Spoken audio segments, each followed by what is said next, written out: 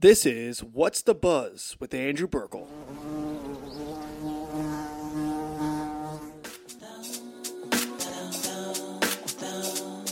Yo, check. Feeling dopamine deficient, mulling these decisions. Gotta be persistent if I want people to listen to the knowledge that I'm kicking. I know I could do it different. Rather keep my eyes locked on my truest vision, yeah. To hell with month-long writer's block. I know my friends wondering, is he alright or not? Make it count in the remaining amount of time I got, but find myself running out of time. What's up, everybody? What's the Buzz is back. I am Andrew Burkle, and we are just days away from the return of Friday Night Lights. We've got a loaded football show for you today. Football assistant Chad O'Brien answering all kinds of questions about this Saline football team. If you want to be ready for the season, this is the show for you. We even have head coach Joe Palka briefly talking about their recent scrimmage with Birmingham's Grove. That is courtesy of Tran Longmore. He was there covering their scrimmage. Speaking of Tran Longmore, this episode is brought to you, as always, by the Saline Post. How do you like that for a transition? Make sure you visit thesalinepost.com, where there is a constant stream of excellent community coverage. Right now on the site, you can find all kinds of great stories, including Tran's recap of the as-before-mentioned scrimmage with Birmingham Grove. That includes photos from the game. If you're looking for something specific, you can find the 6 main topics of government, police and fire, schools, sports, community, and obituaries in the top left corner. And don't forget, this podcast can also be found on the Saline Post website, so make sure to listen to the podcast on the website as well to support local journalism and the hard work of Tran Longmore. All right, so we have Saline football assistant Chad O'Brien coming up in just a second. But first, I wanted to let you guys hear Tran's interview with Coach Palka. He gives a little bit of a recap from their scrimmage with Birmingham Groves, and then some more general information about the team. Palka, after a scrimmage today with Groves, what did you think of the way you guys looked? I thought it's fairly typical to how we look every year at this time. You know, I mean, there's some real positive things on tape, and there's some things that we got to clean up if we're going to be competitive week one. Were there elements of the game that you were pretty pleased with? Yeah, I think that we came off the ball as an offensive line, and we've struggled during camp to move the ball on our defense, frankly. So it was good to see us have a little bit of life in the run game there and play fairly physical. I also thought we were productive on offense. We didn't get a lot of plays, but we were able to accumulate some yards, and that's a positive sign. The other positive is, defense bent a little bit on some plays where, there were throws to the flat, but we did that intentionally. We're really playing one coverage during camp just to test our guys, and I was proud of how the defense bowed up at the end. That was real positive. Yeah, during the earlier drills, the defense looked like it was struggling a little bit, and then they came up with that stand. I know there's no score clock up there, right. But you guys are up 14-7. Yeah. Everybody knows, and right. You came up with that stand inside the 10. So they're all competitors, and I think that was a big deal, to get that stop there. And like I said, we bent but didn't break, and a lot of the things that I saw were, throws to the flat or maybe a deep throw. I would be more concerned if we were getting gashed on the run, So I think our physicality is going to be there, but like we said to the team afterwards, we do have to get mentally tougher and respond more or better to negative situations as they happen in the game. So that'll be a learning point for next week at camp. Where are some areas or some players who have surprised you so far this year in terms of Cade Gillis at running back has been a pleasant surprise. He's not there yet, but he plays hard, he plays physical, and he doesn't always hit the hole yet, but that's a product of not playing him last year. So I've been pleasantly surprised with him. I think that Colton Malinzak has really stepped up and been what we thought he was going to be. From a surprise standpoint also, I think that Henry Keenan, on the defensive line, has been a pleasant surprise. He started to really come on late last year, but has really stepped up, this year. So I would say, those are some of the guys that I would single out, early. Nick Pateri, frankly, is a guy that was out all last year and is probably not a natural receiver, but it's done a nice job. He's been consistent catching the ball, and he had a big block today on Greenwood's touchdown. So those are some of the guys that I think are kind of surprising us and stepping up a little bit. So what's a lot of work to do between now and next week? No question. I mean, the plan is to try to get better at the little things, probably simplify what we do, especially with young quarterbacks, and just hone in on what we do well and really and try to rep that as much as we can. The problem with Chip Valley is you got to be playing playoff football to beat a team like that right now. You don't have a lot of time to get ready, so it's going to be a big challenge. And the quarterbacks you mentioned, how are they looking so far? They're both I think looking good through camp. I see them making progress. You still see a lot of the ups and downs of young quarterbacks where they're going to make mistakes, but then show flashes of really making some good plays. So it's just with them, it's just going to be an experience factor is really what it comes down to. There's no easy way out of that. All right, thanks a lot, Joe. Okay, no problem. All right, thanks again to Tran, and now let's get to my interview with Chad O'Brien. Hey everybody, I'm here at Saline High School in the athletic office with Saline football assistant coach and wrestling coach Chad O'Brien. How you doing today? Good. What was your day like so far to this point? You had practice, you said? Yeah, so this morning we started with film from the Grove scrimmage yesterday and kind of broke some of that down. And then just a quick practice, kind of some game situations for our kids to get used to. Team picture, and then heading in here. What was the scrimmage like yesterday? How did you guys do? What was the takeaway? It was good. I mean, number one, we got out of there healthy, which is always your number one goal. You don't want to lose anybody at that time of year. And, for the most part, I thought the kids handled it well. Groves is always going to be a talented team, to come down. It's always a true test to kind of where we are. And, by that point in time, you've been in camp for 9 days. So, really, the kids, they want to see somebody else. They don't want to keep going against the same person, you know. So, but I thought, overall, I thought they handled it pretty well. What's your mindset in those scrimmages as far as is it like the NFL preseason where it's very vanilla, you're just trying to get going through the motions, or is it more like, hey, let's test out some things here? It's a little bit of both, especially in that scrimmage just because we've done it with Groves for so many years, And so it's pretty controlled situationally, so we know kind of what's going on. And you want to be able to run your base, but you also want to see, hey, does this work, on other teams? We'll get into wrestling in a little bit, but obviously right now we're in the home stretch of the football offseason. What have you seen from this team this offseason, and what has you excited about this group? It's a really good group of kids, overall. I think we're dispersed pretty well from seniors on down. You don't have any one class that's a lot bigger or a lot smaller than the rest. So I think that disbursement helps. This senior group has been together a long time, so we've had them. I've had them in wrestling too a lot, and so I know that group of kids really well. And inside, in school, outside of school, they're a pretty close group. So it's good to see that. How does that help coaching the kids in another sport? Does it give you a different aspect or different point of view that you wouldn't have otherwise?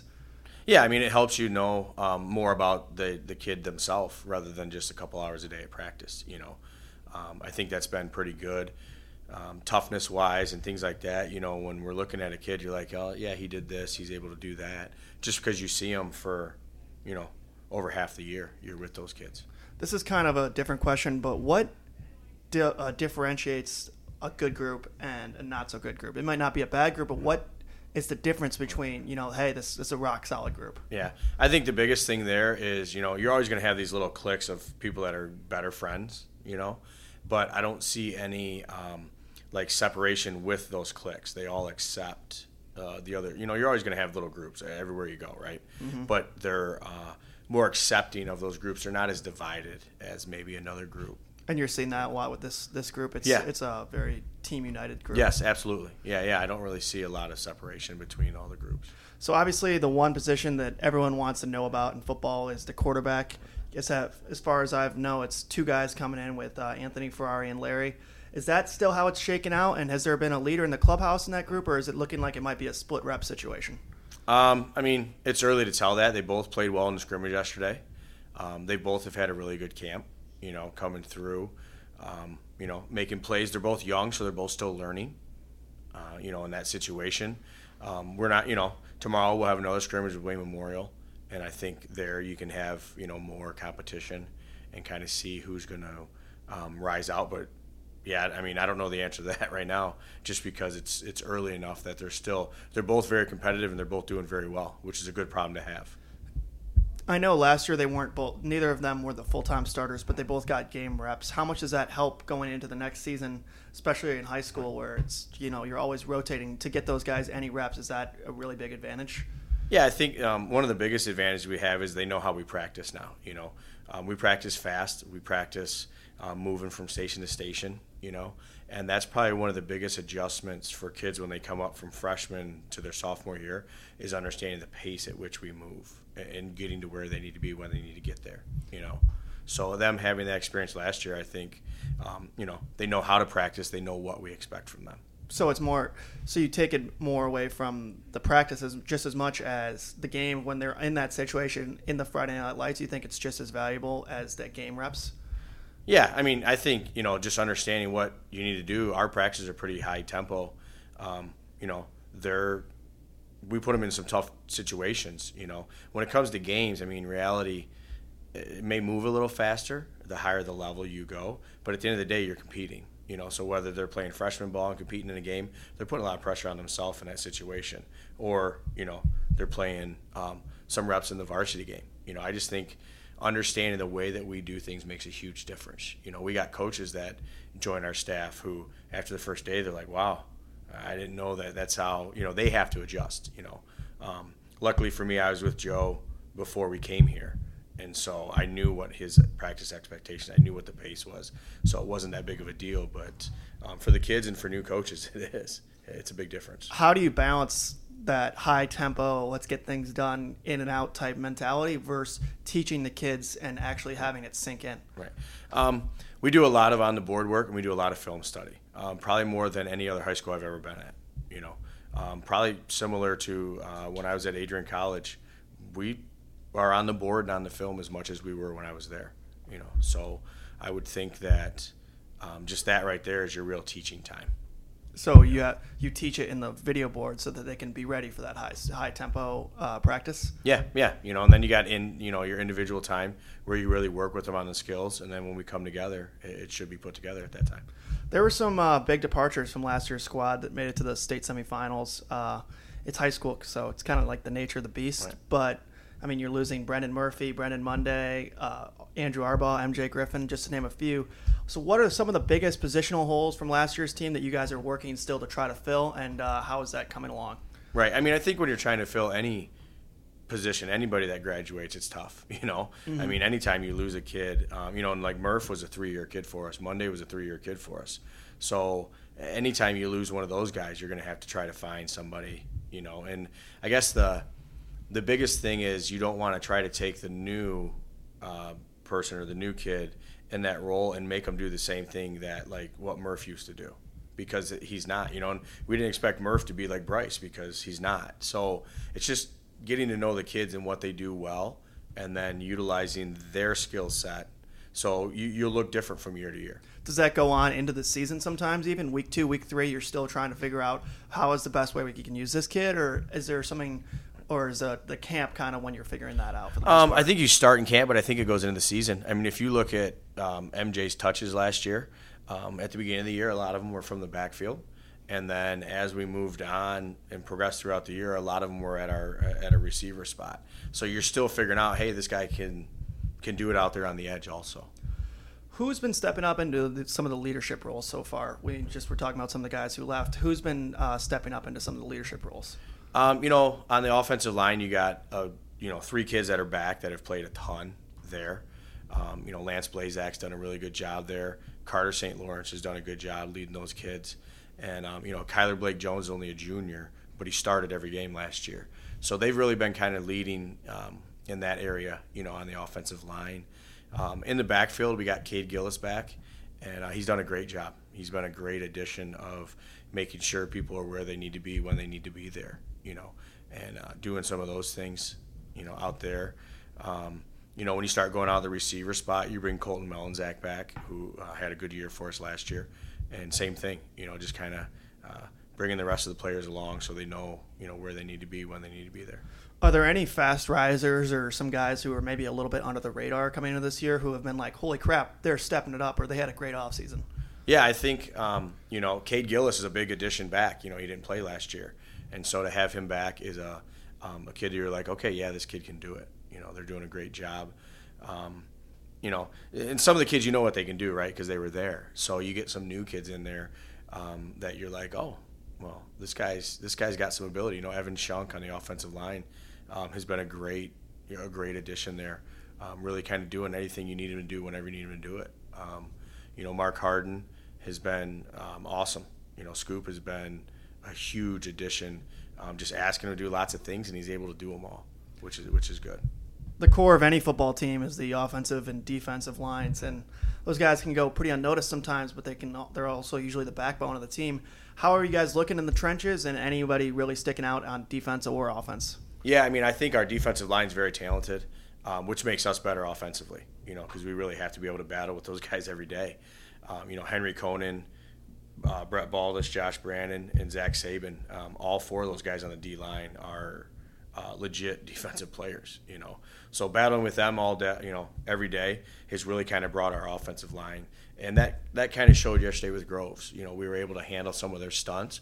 We were able to handle their movement because we see it, against them. And the better your O-line is, the better your D-line will be, and vice versa. So I think it's great that you have that competition always going on.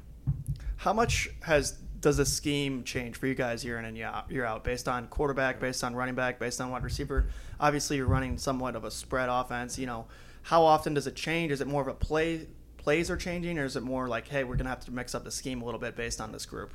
I think it's more of really more about touches and who's touching the ball. If you look last year, we ran a lot more than we have in the past, probably more than any year that I've ever been with Joe. We probably ran more last year. And then, we got the ball in the perimeter quickly, a lot of things out there. I think our touches this year are going to come more from the inside, and we'll be able to run the ball. So it's not necessarily a schematics thing. I think it's just where the ball is being distributed a little bit more. Who are going to be some of the playmakers for this team on the offense and defensive side? Melanzak was a good player for us last year. He'll be back, Colton Melanzak. We'll touch it there. Cade Gillis is having a great camp, like I said. We'll see what shakes out at quarterback, but both those kids are playmakers, there. Defensively, you bring back that whole D-line that I mentioned. Obviously, you bring back Mo at linebacker, who's just watching him yesterday is fun because when we're on defense, I'm not, have to worry about too much, especially in a scrimmage. So just getting to watch him run around and make plays was enjoyable. Cal Greenwood's a good football player. Just having him out there at safety has made a big difference for us. Coach Polka is more of an offensive background, from what I can understand. How does Saline have such a strong defense year in and year out when offense is kind of his main philosophy? Right. Our defense staff's good. Coach Wilson has been in the college ranks for years at Ferris State, and so schematically he's very, very solid, and he does a great job communicating to the kids what's expected. I think that's big, and those are good kids. There's a lot of pride to play defense. And so I think that alone really stirs those kids to make sure that they're doing things right. Who are some of the teams in the SEC to watch out for this season? And statewide, I know you guys opened with Chippewa Valley, correct? Yep. Who else is going to be players in the statewide picture? Right. So, we only play one SEC white team. And over there, they probably got more parity, realistically. Dexter, Lincoln, Jackson, all those guys are pretty solid, So they're going to, in Chelsea, obviously. So they're going to have some parity over there. On our side, in the red, you got the big three, always Saline, Monroe, Bedford. And then, the Ann Arbor schools are getting better, trying to get it together. But, you always got to get through Monroe and Bedford. I think that's going to be our road every year, to the SEC red. And then, statewide, Chip Valley's obviously returning state champs. And we'll play Grand Blanc the last game of the year. And they got some kids too, so week 9, that'll be there. And then you're always going to have your staple, right? You're always going to have your Clarkston. You're always going to have Rockford, those schools that are able to produce, year in and year out. One thing that I don't know if a lot of people realize is, when you start talking about those schools, Rockford is 2,800 kids. Clarkston's 2,600 kids. Chip Valley's up there. So they just have a huge pool of students to pull from, whereas we sit here at 1,800 kids. So it's pretty nice to be in the boat with those types of schools. Not to say that the regular season is easy, but for the most part, you guys have had some fair amount of blowout wins over the last few years. How do you keep the team fresh and ready for those close games when maybe playoff time comes, they've only had 1 or 2 tests the whole regular season? Right, and I think, Joe does a great job. Coach Polka does a great job of making sure the kids understand, hey, this week practice might be harder than the game. And, and you just put those kids in a situation where they're always under the pressure, they're always under the gun. So when the lights come on, Friday night, it's not a major adjustment. In some cases, they're probably like, this is easier in practice. I think we do that with competition amongst ourselves, between the offense and the defense. And Coach Polka does a great job of making sure they understand what the expectation is. Very cool. All right, let's shift gears a little bit here. So I mentioned earlier that you don't just coach football, you also coach wrestling. How much crossover is there between the two sports, and what do you like about coaching wrestling that football doesn't have? Right. So I'm actually the head coach in wrestling, so I have a little more responsibility there. Scotty Marvin is my assistant, who used to be the head coach, which is great. And I actually we just hired another guy. So now out of my 5-man staff, 4 of us have head coaching experience. So it's nice to have these guys who've been former head coaches there to help me out. And then it's just realistically the biggest difference for me in wrestling is the organizational stuff that Coach Polka has to deal with that I don't deal with in football. In football I can just coach football. Mm-hmm. In wrestling there's all the schedule and the bus and all the stuff that I don't, so it's a little bit more administrative. I do enjoy coaching wrestling because it's just it's more personal. It's obviously a much smaller group, mm-hmm. and you're in the room with those guys all the time. We've went to Penn State the last couple of years, so you're spending 4 or 5 days with them. It's just a more physical sport where you're just always together with those people. Mm-hmm. Making weight is something that almost no other sport has. How do you deal with that with high school students where, they're also going to school, they got lunches, right. And you're not always being able to monitor them. How is that one of the parts of the job that you have to deal with? So I'd say in the last 5 to 10 years, that's changed drastically. There are state requirements now where they can only go to a certain weight class based on their body fat. So they have to get in there. And really the approach we've taken since I've been here is you can wrestle in whatever weight class you want to wrestle in, and it's really on them to choose. But our biggest thing is once you make that commitment to the team, you need to stay there. If you're going to fluctuate, you need to come meet with us because it's not fair to the rest of the kids, But I don't tell them, hey, you need to go 160. That's totally their own decision. And we don't use practice time to cut weight. If they want to try to lose a little bit, they need to do it on their own. Our practices are fast, though. They're very similar to the football practices. So kids will come in and they know, hey, we're going to shed just some natural weight today, mm-hmm. And it is a fine balance. I mean, what's healthy and what's not healthy and that's where our sport gets a bad name, is because they think that they're cutting all this weight when in reality, I would rather a kid was stronger and maybe a weight class up than trying to cut down, Is that something that you see from other schools, though? Is it gotten better as a whole sport, or do you think you are personally getting to change your opinion on it? Or I think it's gotten better as a whole sport. I think nationwide it's gotten better. I think coaches are starting to understand that it's not the olden days. You can't pull those kids down, And I've had this is the 4th school I've been head wrestling coach at, and I've had some really good kids that were really good weight cutters, but they weren't very good wrestlers. Mm-hmm. And I want good wrestlers. I don't really care as much that, I was able to shed 4 pounds a day. That's good, but you didn't wrestle well. Mm-hmm. I want good wrestlers. I don't want good weight cutters.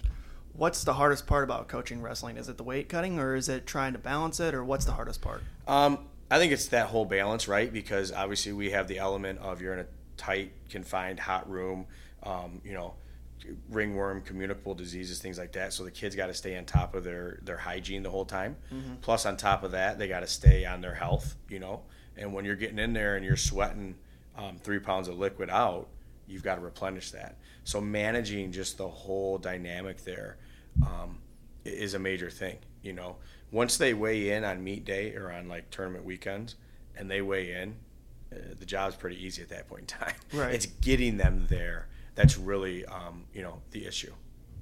You're a self-described history nerd on Twitter. Correct. I also love history. What's your favorite time period to study, and what do you love about the subject? I just love that it's stories and that there's so many of them, I really realized that when I went, I taught in Florida for 5 years, and when I was down there, if you look at a Florida textbook of the Civil War and you look at a Michigan textbook of the Civil War, it's the same event. It's described completely differently. Wow. Yeah, it's weird. Like when I got down there, I was like, what's going on? So history truly is the story of whoever won, because they're the ones that are recording it. So now all of a sudden it gets changed, I would say probably time period wise, I'm definitely right now, probably these last couple years, I've kind of been like in a Civil War kick. So just, going through, gathering up as much of that stuff as I can, and just reading it. And I just love the varying viewpoints, and, listening to all the different sides, if you will, to what's going on. Do you watch a lot of those History Channel documentaries? What do you like to watch on history? Yeah, so I'll watch any of those things. My kids are like, they'll go to another room if I'm watching it. Like they've had it. But no, yeah, I love any of that stuff. Usually, whenever we take trips or anything, there's always some type of history thing intertwined. We were coming back. We always go to Florida in the summer again, and we were coming back and we stopped at the all kinds of places that were historical. But the Jefferson Davis capture site, like where they captured Jefferson Davis after the Civil War, and my kids were like, "What are we doing? Like, come on, just get on the road, Mm-hmm. But yeah, it's it all depends, I guess, on the era. I went through kind of a American Revolution era, so we went to Boston and Philly and kind of did that. So it depends on what era I'm feeling at that time. You mentioned your kids not even caring about it. What about the kids in class? How do you try to get them to care about it when even you can't even necessarily get your kids to care about it sometimes? Right. So the biggest thing I've learned is the way that I learned history is not the way to teach history. Right. We don't lecture. Very hands-on with them. And the reality, and I always talk to my students about this, but the reality is this: if you ask students where history falls in their ranking of classes, right, it's going to be somewhere between 3 and 5 for most kids. But in reality, when you think about a history movie or film that comes out, you think about historical monuments, right? You think about museums. These places make millions of dollars. Some of these films, they're making millions of dollars. So obviously people like history.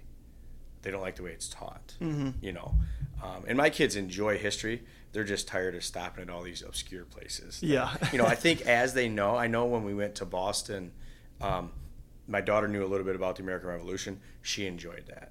Right. When you're stopping at the Jefferson Davis capture site that she knows nothing about, I'll sit in the car and play on my phone. Yeah, that's interesting what you said about people do care about history. Like Once Upon a Time in Hollywood, that new Quentin Tarantino movie that came out. That's a basically kind of like a history story. There's different twists and everything, but like it's a history of Hollywood kind of. Yeah. So it's weird how history kind of takes all these different forms, but it gets the bad rap from class. People like history. They don't like the way it's taught. Mm-hmm. And so I've really kind of changed that drastically over the last 5 years, and really, I think it's helped a ton. I have a lot of kids that come back, and I have actually 2 students right now who are going to graduate at the end of next year that are going to be history teachers. Very 2 cool. former students. Very cool. All right. Well, I think we covered a lot. So thanks so much for taking the time and making this happen during the crazy stretch of football here. Right. Not a problem. It was awesome. Thanks for having me. Anytime.